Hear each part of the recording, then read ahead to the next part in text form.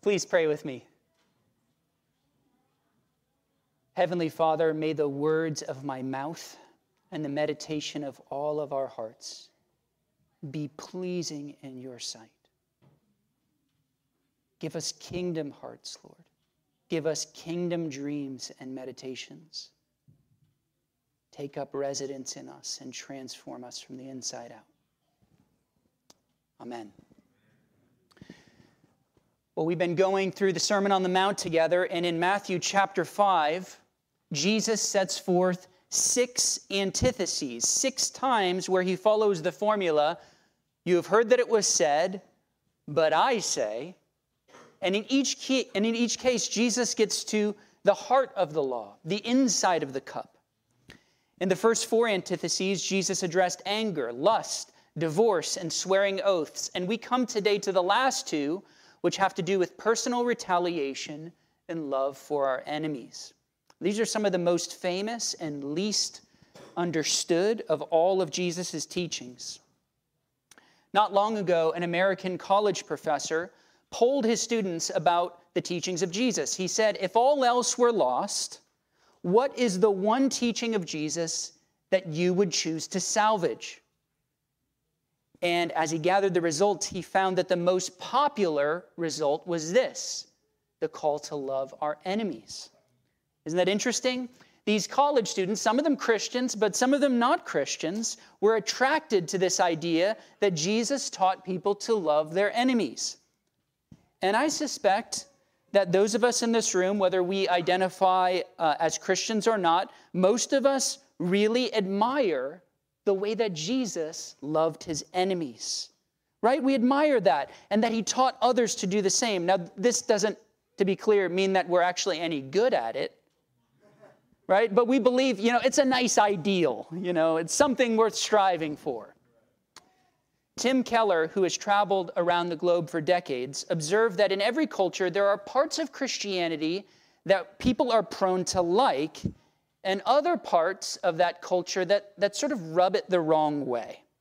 So there are parts of Jesus' message that we are more prone to kind of happily embrace, usually the parts that fit with our own cultural sensibilities, and other parts that offend those sensibilities. But the thing is, it's not always the same issues for every culture. What causes offense for one people group may sound totally reasonable to the other, or vice versa, right? So, for example, in the secular West, we like this idea that Jesus says that we should love our enemies, right? We say that that's a nice thing, right? But we don't really like it when Jesus talks about hell and final judgment, which if you read the Gospels, he does more often than we're comfortable with.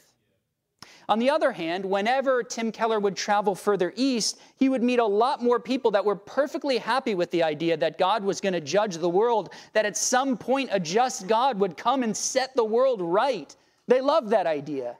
But this idea of loving your enemies, that was tough for them to swallow. I remember I countered this sense of cultural difference once on accident. I was working as a campus minister at FSU, and we had organized this multicultural potluck. It was a chance for students to share their food and their heritage and to hear the good news that Jesus had come to reconcile a people of every ethnicity and culture. And when the time came for the event, we probably had about 35 or 40 students, mostly international students from South Korea or China, as well as many American students. And during the dinner, we showed a video from a Korean missionary to Japan. And in this video, he explained how difficult it was to overcome his own personal hatred of the Japanese due to the Asian Holocaust during World War II. But he testified that through Christ, he had forgiven them. And he was now devoting his entire life to serving them. Now, I'm not a super emotional person, but I thought the message was so beautiful that it literally had me in tears the first time I heard it. However, when we showed it to this group of international students, I found out that far from bringing them to tears, it actually annoyed most of them. I remember several of them telling me afterwards, the Japanese don't deserve that kind of forgiveness. Now, I don't share all this to cast judgment upon these internationals because those of us from the West have our own issues too. Amen? And I actually admired them for their honesty. I mean, who says something like that? The fact is that these students carried deep-rooted cultural, generational hurt toward the Japanese, and apart from the work of the Holy Spirit, it was hard for them to imagine loving their enemies in the way that Jesus had inspired this Korean missionary to do.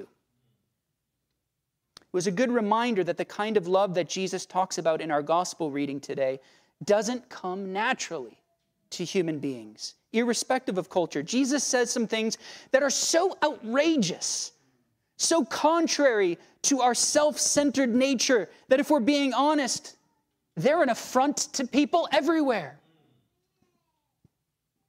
Do we really want to say we like these teachings?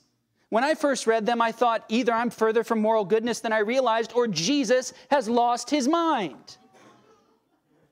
And given the audacity of Jesus' teaching, it's at this point in the Sermon on the Mount where, if we have not done so already, we're tempted to throw up our hands in defeat, get off the bus, and say, I could never live like that. Right? Furthermore, it causes us to question whether such a life is actually viable. In fact, whole theologies have been constructed to avoid obeying these teachings. So we're going to look at this topic of loving our enemies this morning, this topic that both attracts our admiration, but also offends our better judgment. And I want to address 4 questions. 1, how should we interpret these words? 2, are we really supposed to do this stuff? 3, why does Jesus say that we must be perfect? And 4, what is the cost of choosing to love our enemies? Now, the first question I want to address is, how should we interpret these words, these radical teachings of Jesus? Would you please grab a pew Bible and turn with me to page 810, Matthew 5, beginning on verse 38. And as you're turning there, it's important to remind you what we learned a few weeks back, that Jesus is not contradicting the law of Moses in his antitheses found in verses 38 and 43. Remember, Jesus has already clarified in verse 17 that he had not come to abolish the law or the prophets, but to fulfill them. Jesus never contradicted the Old Testament. He taught that it came from the mouth of God, Matthew 4:4. No, what Jesus was contradicting in his antitheses was the interpretive tradition of the scribes and Pharisees, who had twisted the word of God to suit their own purposes. I'm glad we don't do anything like that. So, for example, Jesus says in verse 38, you have heard that it was said, an eye for an eye and a tooth for a tooth. Now, there are many people who take that short phrase as sort of a summary statement of Old Testament ethics, as justification for personal revenge, and as basically underlying the cardinal difference between the Old Testament and the New Testament. Have you ever heard teaching or ever heard something to that effect? This is an uninformed and ignorant view of the Old Testament. Moses never promoted the idea of taking personal revenge. In fact, Leviticus 19 specifically commands us, you shall not take revenge or even hate your brother in your heart. Instead, this eye for an eye and tooth for a tooth quotation from Deuteronomy 19:21 was given in context to guide Jewish judges or magistrates. If someone committed a crime in ancient Israel, they deserved to be punished as a matter of justice. But their punishment should be proportionate to their crime, right? A tooth for a tooth, not a tooth for an arm or a tooth for a life. Now, the problem was the elders in Jesus' days had wrenched this instruction from the law courts where it belonged and applied it to personal retaliation where it does not belong. They were using this misapplication of Scripture to justify their own lust for personal revenge. And what about hating our enemies in verse 43? Well, this was an even more egregious misuse of Scripture, because you can search the whole Old Testament, you'll never even find that quotation. What the Bible does command you to do is to love your neighbor. And the Pharisaical limitations applied to the word neighbor were interpreted in such an extreme sense as to allow, by extension, the actual hatred of one's enemies. And oh, the Jews of Jesus' day, they were being encouraged, drummed up to hate their Roman oppressors with an intense passion, with a religiously sanctified hatred. Do we not hear these same voices making appeals to us in our own day, encouraging a kind of morally sanctioned hatred and violent retaliation? We may hear it. At times we may even hear it from religious voices, just as they did in Jesus' day. But hatred is never, never the way of Jesus Christ. Perhaps the most challenging aspect of this to our modern sensibilities is that in context, Jesus spoke these words not to the oppressors, but to the oppressed. Not to those who had the power to dish out systematic injustice, but to those lacking power who were actually being systematically persecuted. Do you understand? Jesus is telling them to love their enemies. And I ask you the question that God asked Jonah, do you do well to be angry?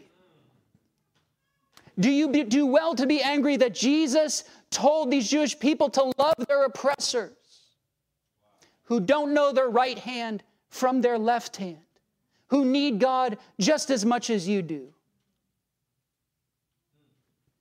Jesus is building upon Moses here, who says in Exodus 23, 4 and 5, if you meet your enemy's ox or his donkey going astray, you shall bring it back to him.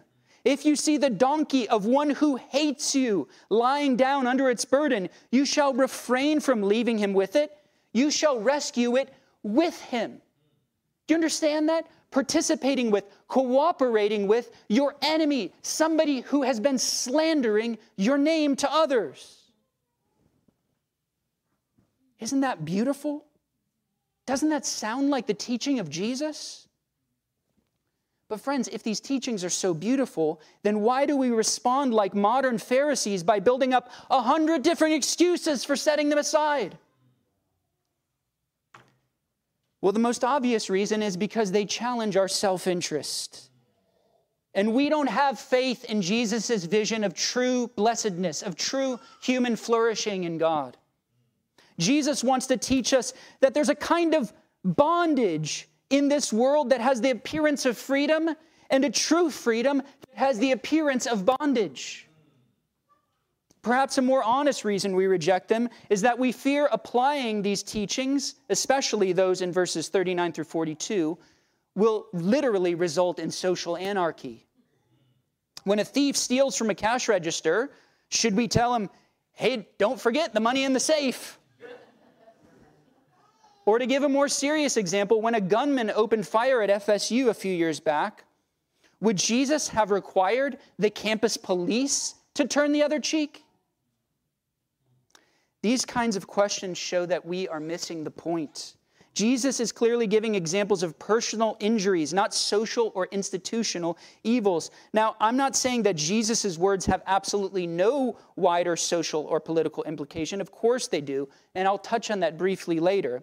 It's also worth pointing out that Jesus never suggests that we turn someone else's cheek or make someone else vulnerable. But the point is that these teachings concern our response to our own enemies and our own injuries. And this brings us to our second question. Are we really supposed to do this stuff? And the simple answer is yes. Now, this answer might seem obvious, but it's a question that many sincere Christians and seekers have asked. Perhaps you've asked it yourself. You may be aware that there are certain modern voices who claim that Christians are not supposed to obey these teachings, and they're supposed to be sort of reserved for a future age when Jesus returns. In fact, the popular Scofield Reference Bible dismisses the relevance of the entire Sermon on the Mount for present-day Christians, including the Lord's Prayer. But Jesus never allows for such a view. Part of his Great Commission is that we are to teach baptized believers to obey everything that he has commanded. Now, this should go without saying that everything that he's commanded in Matthew 28:20 includes all of the Sermon on the Mount in Matthew 5 through 7, right? As disciples, we should seek to teach and live out all that Jesus taught, and we should reject any theology that encourages us to do otherwise. Yes, at times, following Jesus will require us to literally turn the other cheek. At times, it will require us, in the words of Hebrews 10:34, to joyfully accept the confiscation of our property because we're convinced that we have better and more lasting possessions. Amen? If that was the experience of the earliest Christians, why should we expect that it will never be ours?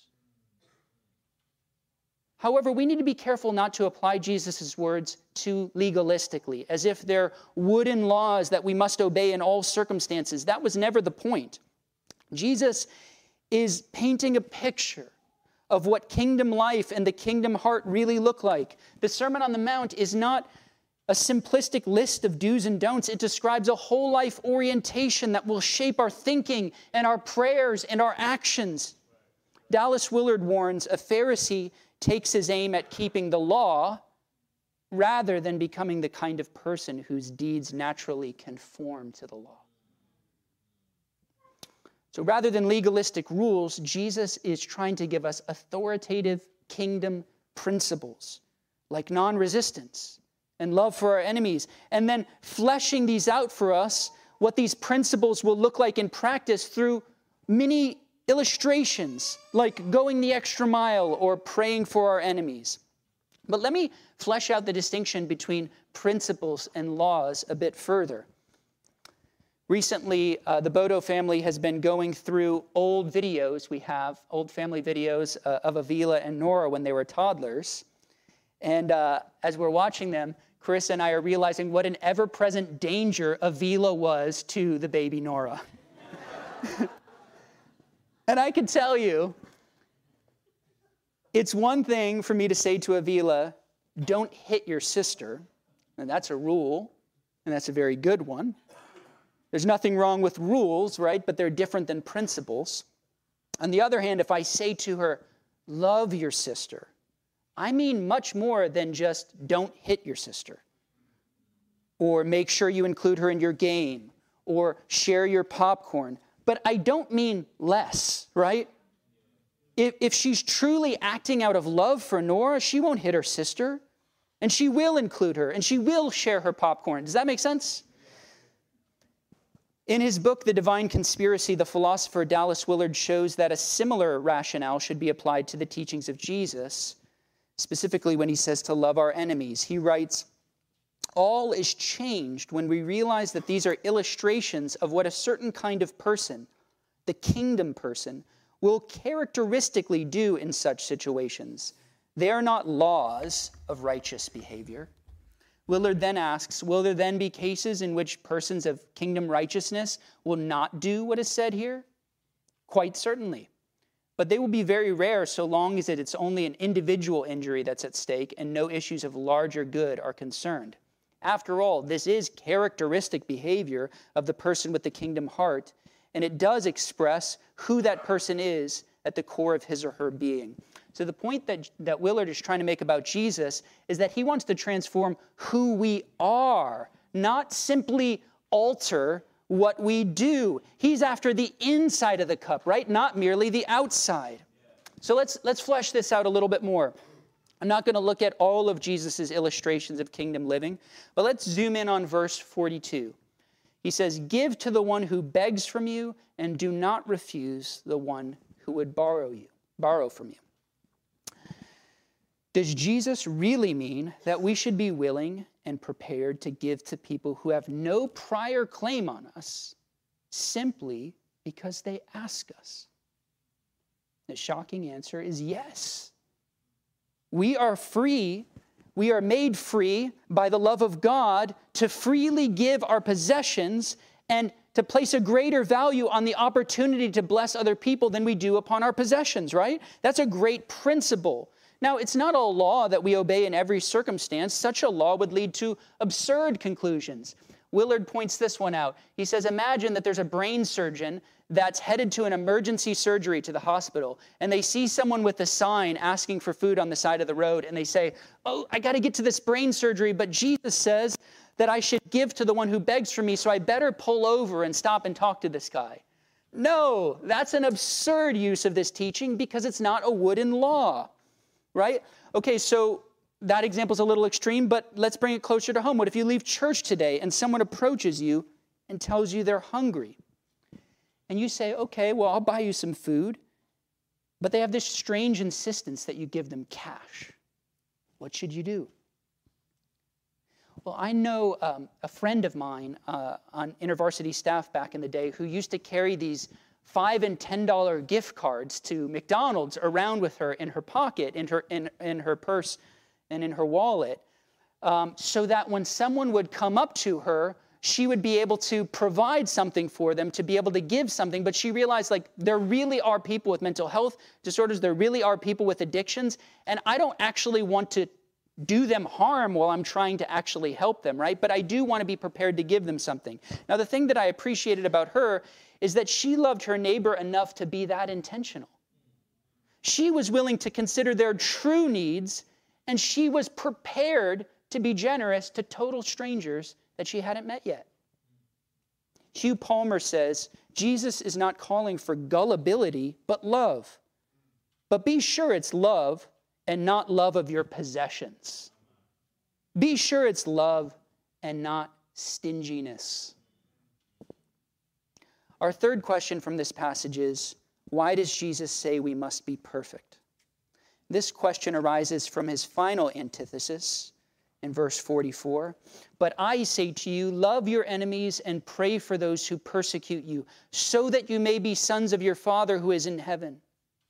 Notice again that Jesus isn't primarily concerned with what we do, but with who we are, so that you may be sons of your Father in heaven. Jesus wants us to imitate the Father, who through common grace freely showers blessing on both the righteous and the unrighteous, on both the just and the unjust. In other words, Jesus is saying, don't let your love be so limited, like those who love only those who love them.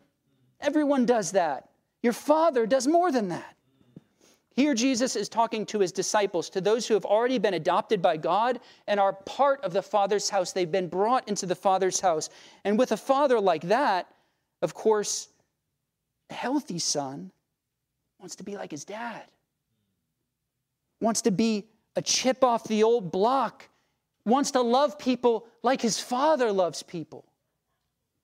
This isn't a call to those on the outside of the faith to earn their salvation through perfectionism. It's a call to those already on the inside to bear the family resemblance, to show themselves to be sons and daughters of God. When I was growing up, I naturally admired and imitated my dad. He was strong, so I wanted to be strong. He used the word dude a lot. So I use the word dude a lot. I remember I used to watch him fishing and try to imitate him. Actually, in fact, I still watch him when he's fishing because he's still a better fisherman than me. And I love my dad, but he's an imperfect man. How much more so, beloved? How much more so should we imitate the Father of lights in whom there is no shadow? And it's only in this context of filial imitation, of healthy sonship and daughtership, that we can truly understand verse 48. You therefore must be perfect as your heavenly Father is perfect. This is not intended as a crushing mother of all commands that finally ruins our chances to get into heaven. This command is the necessary outcome of love. Don't you see, beloved? Don't you see, to share in the beauty of the Father's perfect love is the highest aim of our existence? God's holiness is true wholeness, true flourishing, and he wants us to abide in him. In fact, translating the Greek word teleos, meaning complete or full-grown, as perfect, can actually be unhelpful at times because we immediately think of the error of perfectionism, of scrupulosity. And for this reason, one scholar translates this verse, therefore you shall be whole as your Father is whole. Now, to be clear, no one finishes this journey toward wholeness on this side of heaven. And no one will get into heaven without God's grace and forgiveness. Jesus calls us to the Father's perfect love, not because he's a legalist, but because this is the journey. And he will suffer nothing less than our full restoration to wholeness. He wants no half measures for us. He wants wholeness for you. And that brings us to our last question. What does it cost? What does it cost to love our enemies as the Father loved his enemies? There's no getting around it. The cost is great indeed. To love our enemies will require what Dietrich Bonhoeffer called a visible participation in the cross. It's what Jesus called taking up our cross daily and following him. This is not one of those all roads lead to the same destination kind of things. Jesus describes the way as narrow and hard. But friends, he'll show us the way. Indeed, he is the way. Think of the Korean missionary to Japan. Loving his enemies, it cost him his grudge. It cost him his pride. It cost him the effort of learning Japanese for years, the native tongue of a people group that he was brought up to despise. It cost him the best years of his life spent washing their feet. But I bet he wouldn't take it back for a second. Beloved, I say to you again, there's a kind of bondage in this world that looks like freedom, and a kind of freedom that looks like bondage to this world. Or think of the nonviolent resistance of Martin Luther King Jr. He taught that when someone strikes you on the right cheek, your animal nature screams fight or flight. But by choosing to do neither, you're walking in true love and freedom. The costly kind of love that flows from the gospel. Dallas Willard writes, if we respond as Jesus indicates, the force of their own actions pulls them off their stance and forces them to question what kind of people they are. Of course they're acting from anger and worst. But now with our other cheek facing them, slapped, already soon to be slapped, the justification of their anger and evil that they were counting on has been removed. As anger feeds on anger, so patient goodness will often deflate it. So I ask you this morning, do you love your enemies? This simply cannot be done by willpower alone. It requires a radical conversion from the inside out, to be born again from above, to be transformed by the Holy Spirit so that we can bear the family resemblance. The power to love our enemies comes straight from God's own heart to our own. Do you want to know what love for your enemies looks like when it's fully fleshed out? Behold the man upon the cross. The one who was pierced for our transgressions, the one who cried out, Father, forgive them, for they know not what they do. While we were enemies, it says in Romans 5:10, we were reconciled to God through the death of his Son. In other words, if God didn't show love for his enemies, then we are all lost. We are all lost. Who were his enemies? Who were Jesus' enemies? We were. Who cursed him and abused him? We did. Who spat in his innocent face, pulled out his beard, mocked him, and nailed him to a tree? Taylor Bodo, Fumi Ojitayo, Michelle Phillips, Bev Lewis. But guys, it wasn't the strength of our own arms that held Jesus to the cross, and it wasn't the strength of the nails. It was the strength of Almighty God's self-giving love for his enemies. Romans 5:6-8 says, for while we were still weak, at the right time Christ died for the ungodly.